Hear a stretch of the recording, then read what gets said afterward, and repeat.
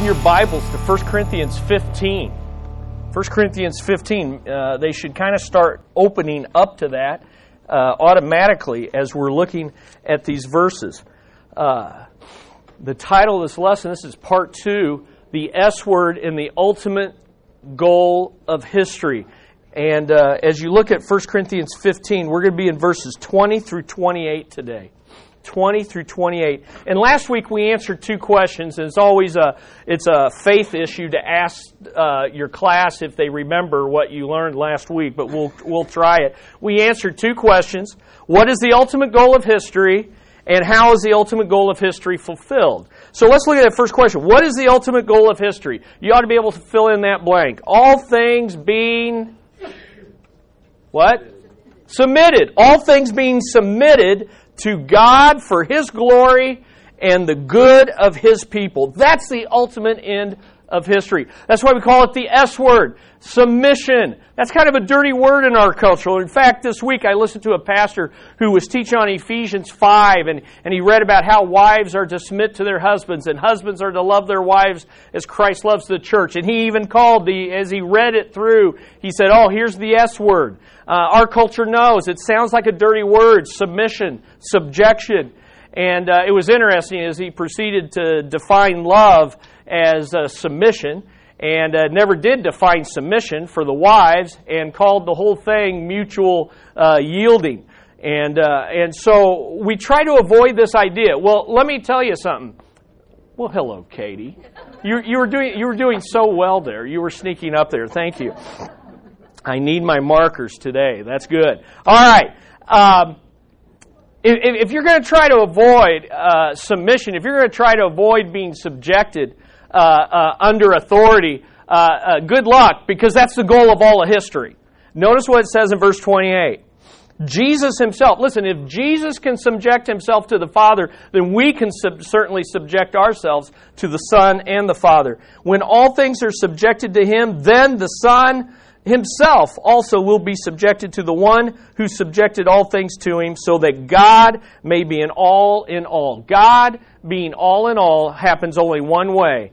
All things being submitted to God for His glory and the good of His people. Now, how is that going to happen? Last week we saw that God's kingdom must what?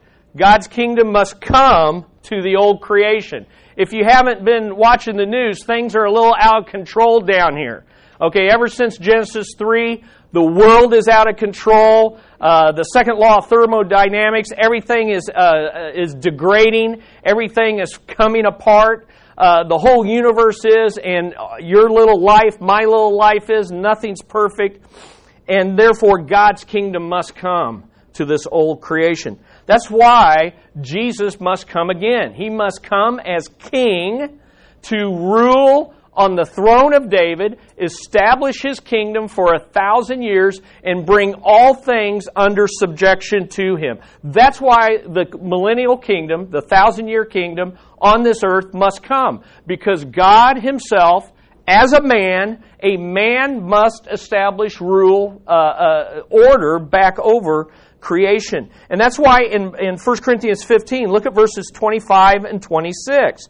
For He must reign. That's the 1,000-year reign here on this earth, as well as His reign now from heaven.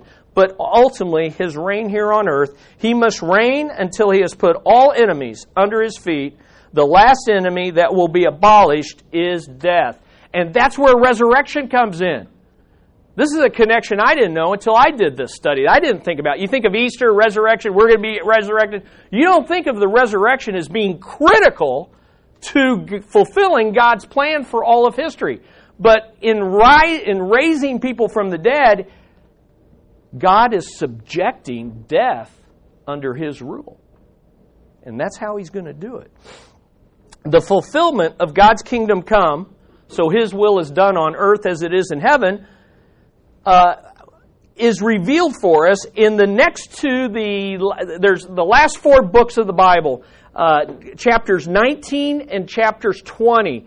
The king comes in chapter 19, and he establishes his 1,000-year reign on this earth in chapter 20. So you can Revelation follows this plan exactly. Now, why must the kingdom come to the old creation? So God's promise is fulfilled in the new creation. Without the kingdom coming to the old creation, and without Jesus subjecting all things to His authority, God's promise will not be fulfilled in the new creation. Look at 2 Peter 3:13. I think I have this in your notes. But according to His promise, God's promise, we are looking for what? Not just heaven up in the air, but a new heavens and a new earth. We're coming back. We're coming back to this planet, but it'll be glorified. It'll be recreated. It will be reconciled to God. All things will be under His glorious care. Won't that be a good? Aren't you looking forward to that? All issues of environmental, all pollution, all human problems, all political problems, all those things, the whole creation and all of humanity will work together under God's rule and God's care. Now, I said that this was God's promise from the beginning, that His presence would dwell with His people in His place through His person, which is the Lord Jesus Christ, by His power, which we're going to see as Spirit, resurrection power, all for His purpose, His own glory and our good. So when you read Revelation 21 and 22, the last two chapters, what happens is 19, the king comes, 20, His kingdom reigns. He reigns on this earth for 1,000 years, bringing all things under His rule. Then, according to 1 Corinthians 15, He subjects everything, submits Himself, and hands the kingdom over to the Father. And when He does that, then the promise is fulfilled, and you move into Revelation 21 and 22. Because in Revelation 21 and 22, Revelation 21 begins with saying, God is dwelling once again on this planet with His people. But He's glorified. Jesus is in His glorified, resurrected body. We are now in our glorified, resurrected bodies. And guess what? The creation is in its resurrected or restored, glorified condition. And so God's glory dwells with God's glorified people in God's glorified place. You can read about it in Revelation 21 through 22. And all that is in verse 28. So look again at 1 Corinthians 15:28. Here's the promise fulfilled again.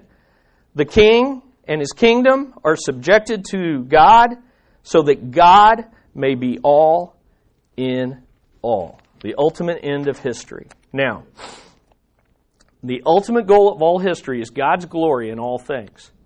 And we glorify God in all things right now by submitting to God in all things so that He's all in all. So here's the thing. If you acknowledge that that's the end of history, and if you acknowledge that you have been born again and you're part of that future kingdom, and you're part of that glorious creation, what should you and I be doing right now? Submitting all things under His authority. Every area. Does that happen overnight? No. But it'll never happen if you don't make an initial acknowledgement, Lord, I submit everything to You. I don't know what that means. In fact, it scares the bejeebies out of me. But the reality is, You have given me the Spirit. I desire it. I can do it in Your power. And so I submit everything to You. And each day I'm going to be reading Your Word. I'm going to be praying, submitting myself to You, and asking, Lord, what new area do I need to surrender to You? Because after all, it's all surrendered to You. And sometimes I just don't know I'm not surrendered to You. That's why I got to read Your Word. That's why I need to walk in Your Spirit. Because I think everything's dandy. And all of a sudden, You smack me on the side of the head with Your Word. Your Spirit gently speaks to me in my heart. And You say, look, that area is not under my control. Turn it over to Me. Quit worrying. Quit living in your own strength. Don't you see how frustrating it is? Don't you see how it doesn't work out? How I'm not glorified and how You are not fulfilled in living that way. So, we said last week, God is most glorified in us when we're most satisfied in submitting all things to Him.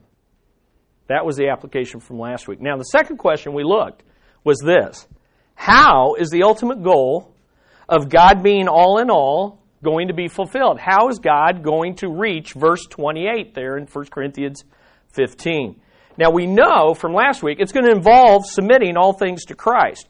Look at verses 24 through 28. So look at 1 Corinthians 15, 24 through 28. 5 times he says all things submitted. So we know that's how it's going to happen. And we know nothing's going to be left out, because if you look at verse 24 and 25, all rule, all authority, all power, all enemies, and the last enemy is death. There's where resurrection comes in. But how it's going to be done is really summarized for us in verses 20 and 23. Notice what it says. Look at verse 20. But now Christ has been raised from the dead, the first fruits of those who are asleep. Circle that word in your Bible. Highlight it if you have a digital Bible. First fruits is the key phrase, and that's what we're going to look at for the rest of today. First fruits of those who are asleep. And then drop down to verse 23, or 22 and 23. He says, in Christ, in verse 22, all will be made alive. All will be resurrected, but each in his own order. And then he says it again, Christ, the first fruits. After that, those who are Christ at his coming. Now, how he's going to do this is all wrapped up in that word, first fruits. And so that's what I want to unpack the meaning of that word today for you. And then I want to show you how that's basically the rest of the outline of this chapter and see the importance of it. So let's take a look at first fruits. The first thing you want to see is it is an agricultural phrase for the first crop of a full harvest. So it's an agricultural phrase for the first crop of a full harvest. Look at Leviticus 23. Turn in your Bibles to Leviticus 23, 10 through 11. Leviticus 23, 10 through 11. It's used throughout the Old Testament. Here's a classic passage to see first fruits. Leviticus 23, 10 through 11. Moses says, God says, speak to the sons of Israel and say to them, when you enter the land which I'm going to give you, and you reap its harvest, there's the idea of harvest, then you shall bring in the sheaf of the first fruits of your harvest to the priest. So that first grain that comes up, that first full-headed grain, you bring it to the priest, and he shall wave it before the Lord for you to be accepted. On the day after the Sabbath, the priest shall wave it. Now, all of this is a type of Christ. And what's amazing is Christ is the first fruits. And so when were the first fruits waved before the Lord? The day after the Sabbath. What day was the Sabbath? Saturday. What's the day after the Sabbath? Sunday. When was Jesus Christ risen? Sunday. The first fruits rose from the dead and presented himself before the Lord. Isn't that amazing? And what's interesting is the presentation of the first fruits were right after Passover was inaugurated, and the 7 weeks after that terminated at Pentecost. So here you have Jesus rising on Sunday, being the first fruits right after Passover, right after his crucifixion, and then 7 weeks, which is 50 days. You have Pentecost, and there came another harvest, not a bodily. Well, actually, also bodily resurrection. Because what happened at Pentecost? 3,000 people get saved, and the church is born.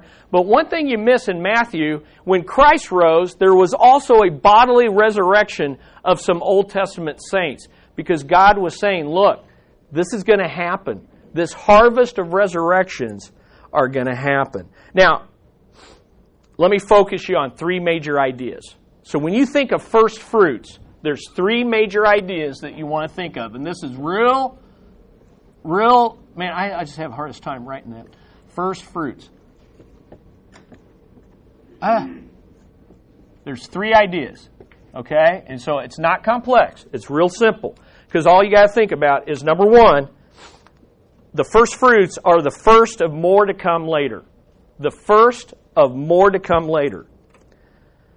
It's the first crop of a full harvest to come. The word literally can mean the beginning. It's the beginning of more to come. It's the first and the best. In a real sense, the first fruits was like your tithe.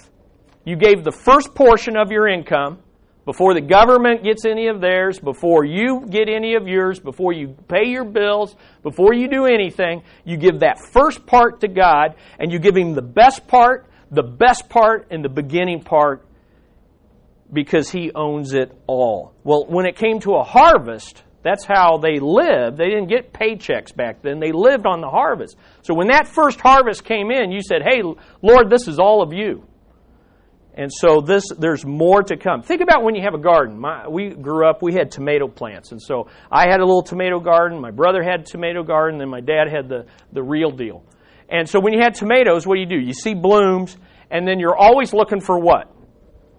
That first tomato. You're always looking at that first tomato. And there's always a first tomato.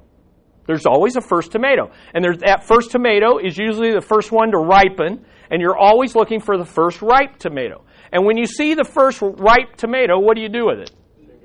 Exactly. Jackie just cuts to the chase. You pick it because you know it's the first one. You pick it and you bring it in and you say, look, we got a tomato. And when it's a good year, it's a big, juicy tomato. This is great. And then what do? You slice that baby up. You put a little salt on it. And some people eat them like apples, right? And you just eat that thing. And what do you say? You say, there's more to come. This is going to be a good year, right? You're like, we got one, we're going to get more. And all things being equal, and God being gracious, you're going to have a crop of big, this is the first of more to come. But you celebrate that first one. Now, the second thing is the more to come will be like the first to come. The good news about first fruits is all things being equal, the more to come is going to be like the first to come. That's why you get excited about it. If the first tomato is scrawny and tasteless, what do you think? This is going to be a bad year. It's not going to be good, right? But if that first tomato is big, juicy, luscious, great, you're like, this is going to be a great year. Why? Because the first to come is going to be like the more to come. The first fruits are a sign of what the rest of the harvest is going to be like. The first fruits were the first and best of the crops that were harvested and were usually an indicator of what the rest of the crop would be like. And that brings us to the third idea. The third idea of first fruits is the first to come and the more to come later are all dedicated to God's service and glory. The first to come and the later to come and the more to come later are all dedicated to God's service and glory. Again, this is where the idea of like the tithe came in. Because what you did was you said, look, I may have fertilized, I may have planted the seed, but the bottom line is we've been waiting for God to give the increase.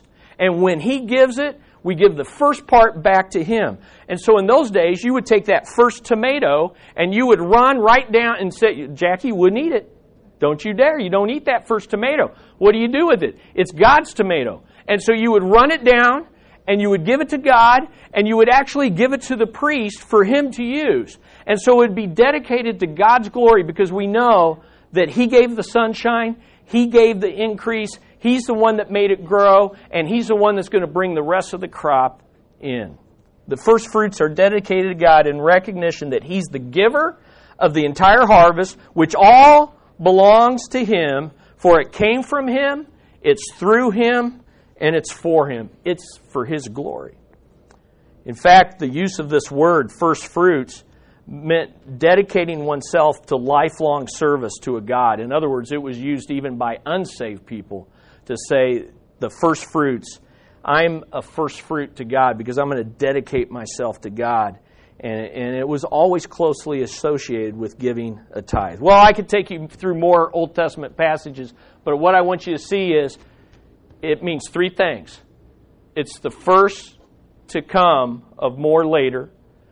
The more to come will be like what has already come, and all of it is dedicated to God. Now, look in your notes.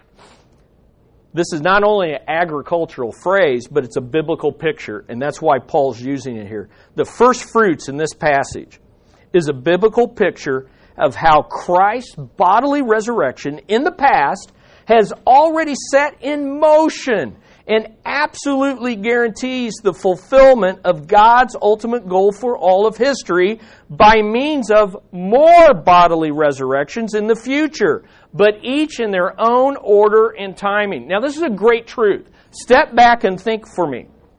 Easter's been several weeks already, and we've already moved on. Let's be honest. That was great. It was exciting. It was Spirit-filled. We were thrilled. All was right in the world during that service. But now we've moved on, and we've forgotten. Right? We don't tend to think every day that when Christ rose over 2,000 years ago, He set in motion a guaranteed harvest and fulfillment of God's purposes. Isn't that cool? Nothing's going to hinder it. Nothing can prevent it. Your world can collapse. You can lose your job. You could lose your marriage. You could lose your kids. This nation could be overturned in riots. And guess what? None of it can hinder what Christ has set in motion. The first fruit has risen. The rest of the harvest is going to come. That's just amazing. In fact, you can get excited and turn to your neighbor and say, "That's amazing. I'm excited." It's been set in motion, and it's going to happen. All right. Now, let's take these three concepts of first fruits and let's apply it to this passage like Paul wants us to. He mentioned it 2 times, so he wants us to understand the concept, and he wants us to see how it relates to fulfilling God's ultimate goal for history. So I've got 3 points that mirror the first fruit concept. Here's the first one. As the first fruits, Christ's bodily resurrection is the promise of more resurrections to come in the future. It is the promise. When a loved one dies in the Lord, why can I have hope? Because I know the first tomato's been picked and there's more blooms that are going to blossom. Okay? Christ has risen and there's going to be further resurrection. It's all been set in motion. The promise of future resurrection life will be fulfilled for all who are in Christ, just as the present judgment of death is being fulfilled for all who are in Adam. Here's where we see it in verse 21 through 22. Here's the idea of more to come. Look at verses 21 through 22. Because he says, hey, Christ is the first fruits. And then he launches into 21 and 22. Let's read it together. Look at verses 21 and 22. For since by a man came death, by a man also came the resurrection of the dead. For as in Adam all die, and did Adam set something in motion that absolutely happens and continues to happen? Yep. Just like that, so also in Christ, all will be made alive. Over 2,000 years ago, Christ rose and set in motion and guaranteed that just as in Adam all died, so in Christ all will be made alive. So let's look at it. Verse 21.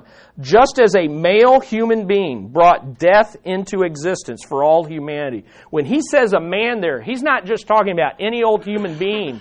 He's saying this, that male and female are made in the image of God, but man, Adam, was given the responsibility of leading and being accountable for him and Eve and the rest of his offspring serving God. And when they blew it in Genesis 3, Eve was deceived, but Adam had the greater sin and the greater responsibility because he just flat out disobeyed.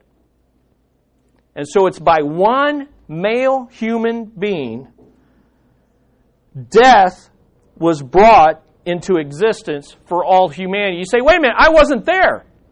Oh, yes, you were. Could I say it this way? You were in Adam's loins. You were in his, or we would say more now, in his DNA.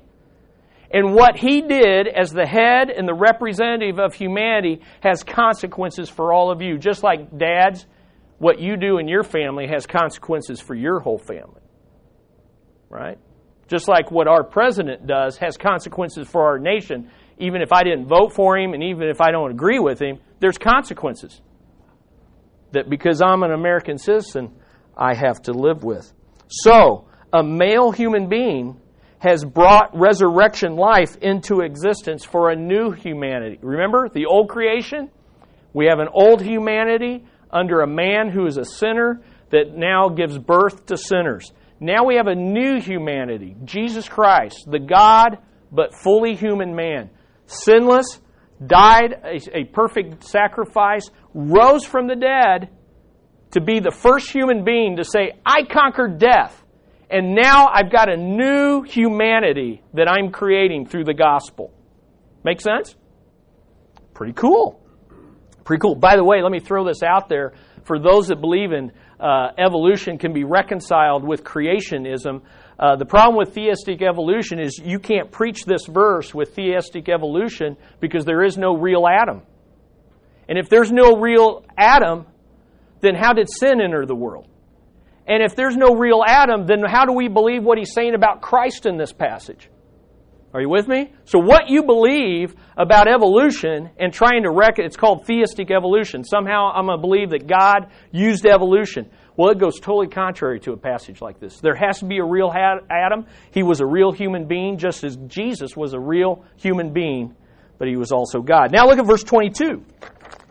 Just as everyone who is in Adam, by virtue of being his physical offspring, are doomed to die, spiritually, physically, and eternally, that's called the second death, so everyone in Christ, by virtue of being his spiritual offspring, being born again by the gospel, are destined to live and rise up one day. So, what's the big deal with this? You're like, okay, that's all interesting, but what's the big deal? Let me give you three things. First of all, by virtue of being the first to rise from the dead, Jesus is declared to be the rightful king over all things, and he deserves first place in all things.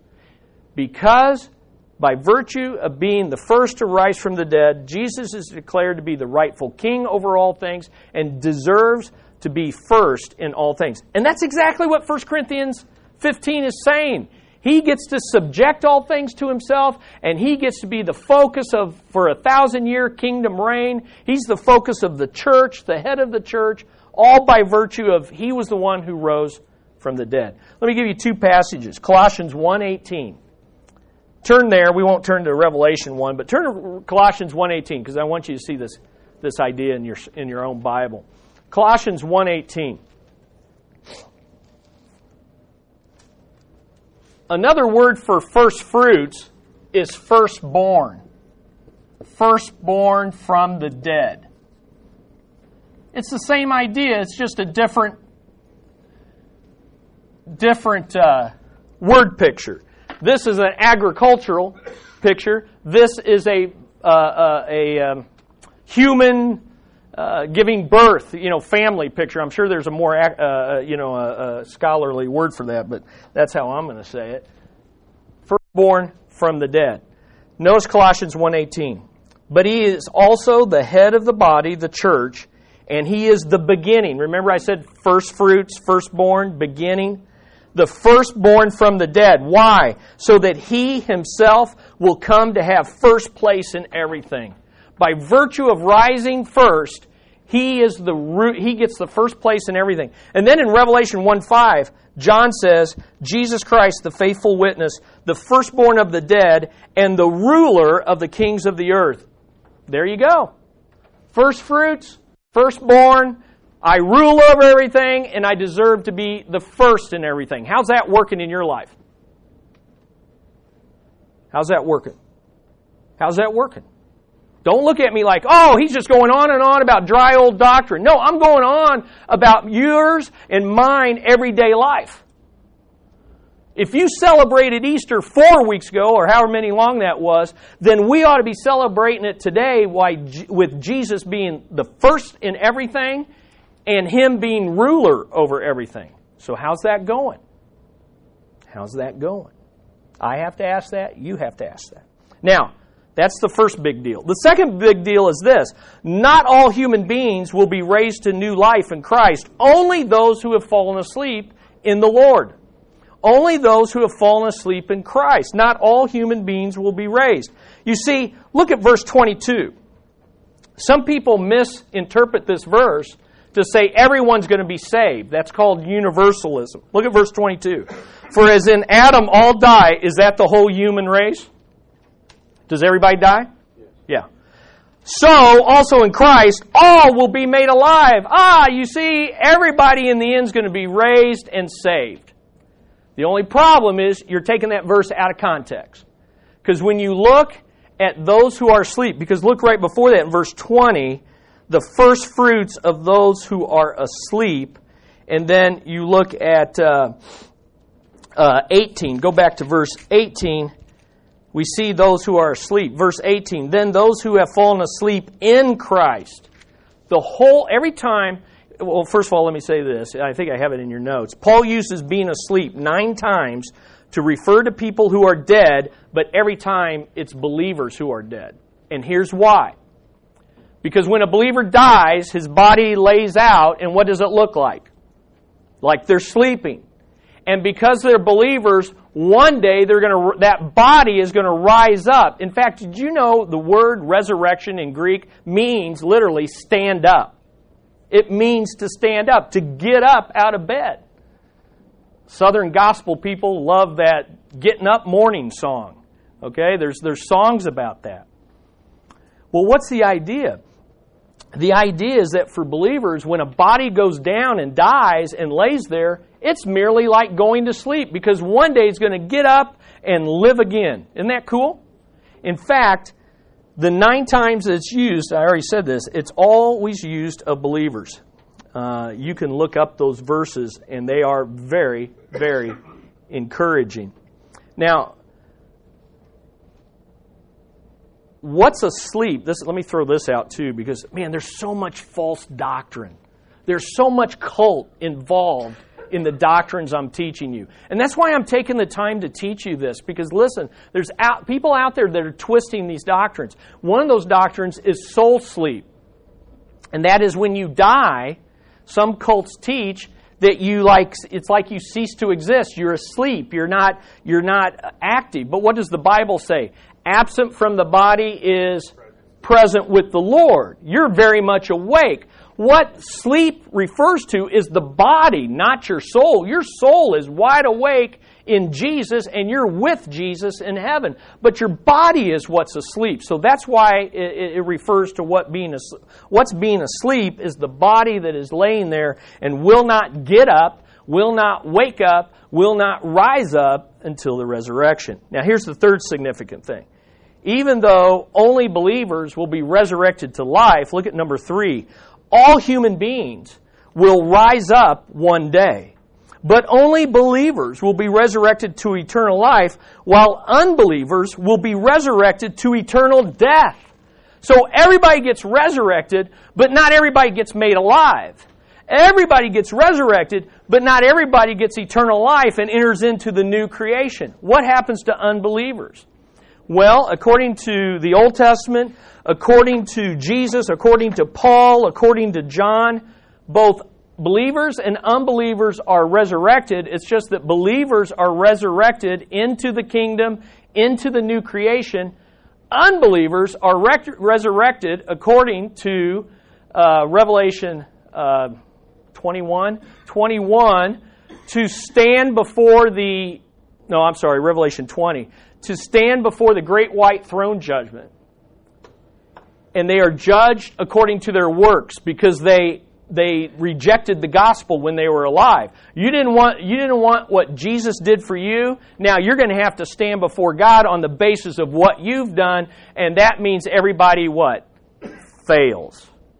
Because everybody's sin is always greater than their righteousness. And when they are judged and their books are not, their name is not found in the book of life because they didn't accept the gospel when they were alive, then they are, in their resurrected bodies, cast into the lake of fire, which is called the second death.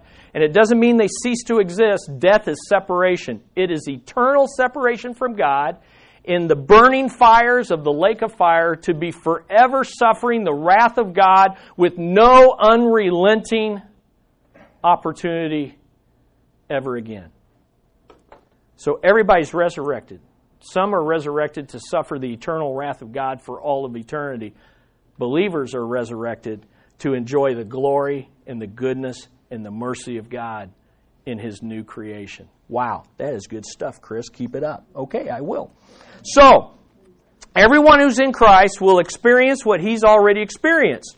And whatever has happened to Him will happen to us. We're all part of the new humanity headed for the new creation. Which brings us now to the second way Christ is the first fruits. As the first fruits, Christ's bodily resurrection is, number two, the guarantee that our bodily resurrection will be like His. Remember, that first tomato, when it's good, Jackie, what's it mean? There's more to come that's going to be just like it. Sorry, Jackie. Sorry. Keep tracking. Keep tracking. There's going to be more to come just like it. So think about all the glories of Christ's resurrected body. It was still His body. It still had the scars of His redeeming. It was still the same body. He looked like Him, and yet He could pass from heaven to earth and pass through walls. Won't that be cool? I don't know what that means or how that functions for us. In fact, hey, let me tell you how it functions. I'm telling you what. I am learning. There is just so much good stuff in this study. And I can just give you the top of it. And I hope you're eating and drinking deeply. Because here's the thing. His body spatially could be in, move, or, it was freaky, right? He could come into a locked room. Our bodies are going to be like that. And you're like, well, what's that mean? And you know what I realized? We're going to see this in a minute if I keep moving. We already experienced that. Because guess where everyone in Christ is right now? You are seated with Him in the heavenlies. So you're already, in a sense, have the spiritual ability to, even though you're physically here, spiritually, we are seated with Him in the, we were crucified Him, we were risen with Him, and we are ascended with Him, and we are seated with Him. So we already have this spooky weirdness going on, where even though I'm here, I'm there. Okay, now some of you are going, this is hitting some of you. I think it's hitting with some of you. And this is how we ought to be thinking every day. I'm here, but I'm there.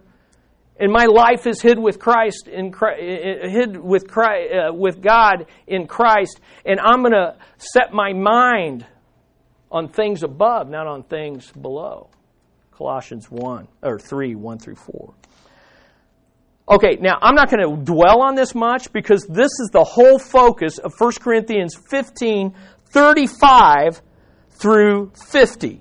Okay, so in a couple weeks we're going to hit 35 through 50, and it's all about our resurrection bodies being like His body. So I'm not going to dwell on that, but I do want you to drop down to verse 45. I want you to drop down to verse 45 because he brings Adam up again. And I want you to see old creation, new creation. Old man, new man. Old Adam, second Adam. Greater Adam, more glorious Adam. Look at verse 45. So also it is written, the first man, Adam, became a living soul. The last Adam became a life-giving spirit. However, the spiritual is not the first, but the natural. Then the spiritual. So he's saying, each in his own order. First we have a natural body. One day we're going to have a spiritual body. The first man is from the earth, earthy, literally formed out of the dust. The second man is from heaven. This is Christ. Verse 48, as is the earthy, so also are those who are earthy. And as is the heavenly, so also are those who are heavenly. In other words, as long as we have a body like Adam, then we're going to have a body that's a body of sin, temptation, broken down, dying, falling apart. Aren't you encouraged? Okay? But one day we're going to have a body like Him, glorious, strong, powerful, with no curse, with no sickness, with no sin. So notice 49, just as we have borne the image of the earthy, we will also bear the image of the heavenly. Now I say this, brethren, that flesh and blood cannot inherit the kingdom of God, nor does the perishable inherit the imperishable. There he goes. Kingdom of God, new creation. Kingdom of God, new creation. That's where we're headed. First comes the kingdom, then comes the new creation. All right, so I can't dwell on that anymore. Let's get to the third. Third way, the first fruits. Christ as the first fruits is the beginning of the orderly process of all things being submitted to God. It's the beginning. couple weeks ago we talked about the now, not yet. The kingdom has come now because the king has come. But the kingdom is not on earth, it's not yet. The resurrection has come because Christ has been risen. And we are seated with Him in the heavenlies. And yet, look at my body. It ain't no resurrection body. And don't get too proud of that. Look at your body. In fact, you just say to one another, you don't have a resurrection body yet, okay? You don't have a resurrection body yet. Do what? What are you saying? Yeah. Colby, don't say anything. Don't say anything. That is a wise thing. But Aaron's telling you, you don't have a resurrection body, my man. This is the beginning. The now, not yet. Okay, so now last week I had this. Let's look at this. This is the big overview. Okay, this is a big overview. Again, you can go on our website, glenwoodconnection.org. You can look at our doctrinal statement. Here's what we believe about the end things based on what the Bible teaches and our understanding of it. An overview of how all things will be submitted to God for His glory and our good through bodily resurrection. Number one, Jesus Christ has been raised from the dead to ascend on high, sit at the right hand of the Father's throne, where all things have been subjected under His feet, even though we don't see all things subjected to Him. See again, now, not yet. He's king, He's reigning, all things are subjected to Him, but we don't see it. It hasn't practically happened. Spiritually, it's true. What did Jesus say before He ascended? All authority has been given to me in heaven and on earth. Listen, if He wasn't reigning, you couldn't be saved. See, when you hear the gospel, it's the message of the King. The King has come. And He was crucified, and He rose, and He's spiritual reigning, and He is granting life to whoever submits to Him by faith. And because He's king over sin and Satan and self, when you say, yes, I'm going to forsake my sin to follow You as my King and Savior, and you get baptized like these kids are going to get baptized today, and you're saying, hey, it's not me, it's what He's done. It's His death, His burial, His resurrection. Now I rise to walk in newness of life. The only reason that's a reality is because He has the authority to say, yes, your sins have been forgiven. In Acts chapter 2, here's what Peter said. For it was not David who ascended into heaven, but He Himself, Jesus. The Lord said to my Lord, sit at my right hand until I make your enemies a footstool for your feet. Therefore let the house of Israel know for certain that God has made Him Lord and Christ, Lord and King. This Jesus whom you crucified. But now turn to Ephesians 1. Turn to Ephesians 1. We're not going to read through all these scriptures. We'll just read these beginning ones because Jesus rose, and He's waiting for all things to be subjected at His feet at the right hand of the Father. But look at Ephesians 1, 18 through 23. Look at Ephesians 1, 18 through 23, and listen to how the resurrection plays into this. Verse 19. And what is the surpassing greatness of His power towards us? These are in accordance with the working of the strength of His might, which He brought about in Christ when He raised Him from the dead and seated Him at His right hand in the heavenly places, where? Far above all rule and authority and power and dominion and every name that is named, not only in this age, but the one to come. There's your now, not yet. This age and the one to come. The new creation, the kingdom coming. Notice, and, now look at verse 22 though. And He put all things in subjection under His feet and gave Him as head over all things to the church. Notice that's not future, that's past. So He's waiting for all things to be subject to Him, and yet all things are subject to Him. Get your mind around that. Now, not yet. You see? It's an orderly process. But look at verse 23 though. Which is His body, the church. See, right now, His authority is concentrated on the church and bringing more subjects into the kingdom through the church and through the gospel. The king is there. The church is here as a kingdom outpost that is sharing the gospel, bringing more subjects for the future kingdom to come. You see how that works? But notice what he said in verse 23. The church is his body, the fullness of him who fills all in all. Does that sound familiar? All in all? God one day is going to be all in all. But in the meantime, Christ is all in all, and he demonstrates that through the church as a promise of his coming kingdom. And then you go to Hebrews 2, and we can't read that, but here's what he says in Hebrews 2, verse 6. Listen to this. But one has testified somewhere, and this is Psalm 8 that he's referring to. What is man that you remember him, or the son of man that you are concerned about him? You have made him a little lower. You have made him for a little while lower than the angels. You have crowned him with glory and honor, and have appointed him over the works of your hands. You have put all things in subjection under his feet. He's taken Psalms 8 and he's applying it to Jesus Christ. And then he says this, for in subjecting all things to him, he left nothing that is not subject to him. But now we do not yet see all things subjected to him. All I'm trying to say to you is when Christ rose and ascended and sits on the right hand, he is king and he has begun his reign spiritually over the church, and he's bringing subjects into the coming kingdom, and one day everything's under his feet, so anything that happens to you, he's still in control of. The good, the bad, and the ugly. But one day, he's going to come and his feet are going to set on this planet, and he's going to bring all rule and all authority under him. Now, what I have in the rest of that is the rest of that process. Okay? Now, here's what I want you to do. I already told you to do this once, but I know me and I know you, and I'm telling you to do it again. Read through this week. Read through this orderly process, because here's what we're going to do next week, and then we'll be done with this part of the passage. We're going to take a third go-around at this passage. We've looked at so far the end of history, which is submission of all things. We've looked at first fruits. Now we're going to take, next week, we're going to take this passage and compare it to the rest of Scripture. Because some people misinterpret this passage to think that there's only going to be one general resurrection, when in fact, there's a total of 3. Okay? And I'm going to show you how that compares out and lays out. But here's what I want you to get today. Is rising up will get us to the end that God intends. Christ rising up is going to get us to the end that God intends.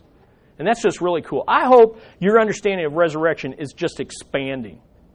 That this isn't just an Easter thing. This isn't just a thing with Jesus in the past and me in the future. I'm in this now, not yet. And what happened in the past and what's coming in the future ought to impact my daily living. Amen?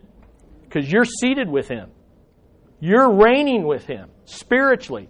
Now live like it on this earth and let him be the King of Kings and the Lord of Lords in all things. Let's pray.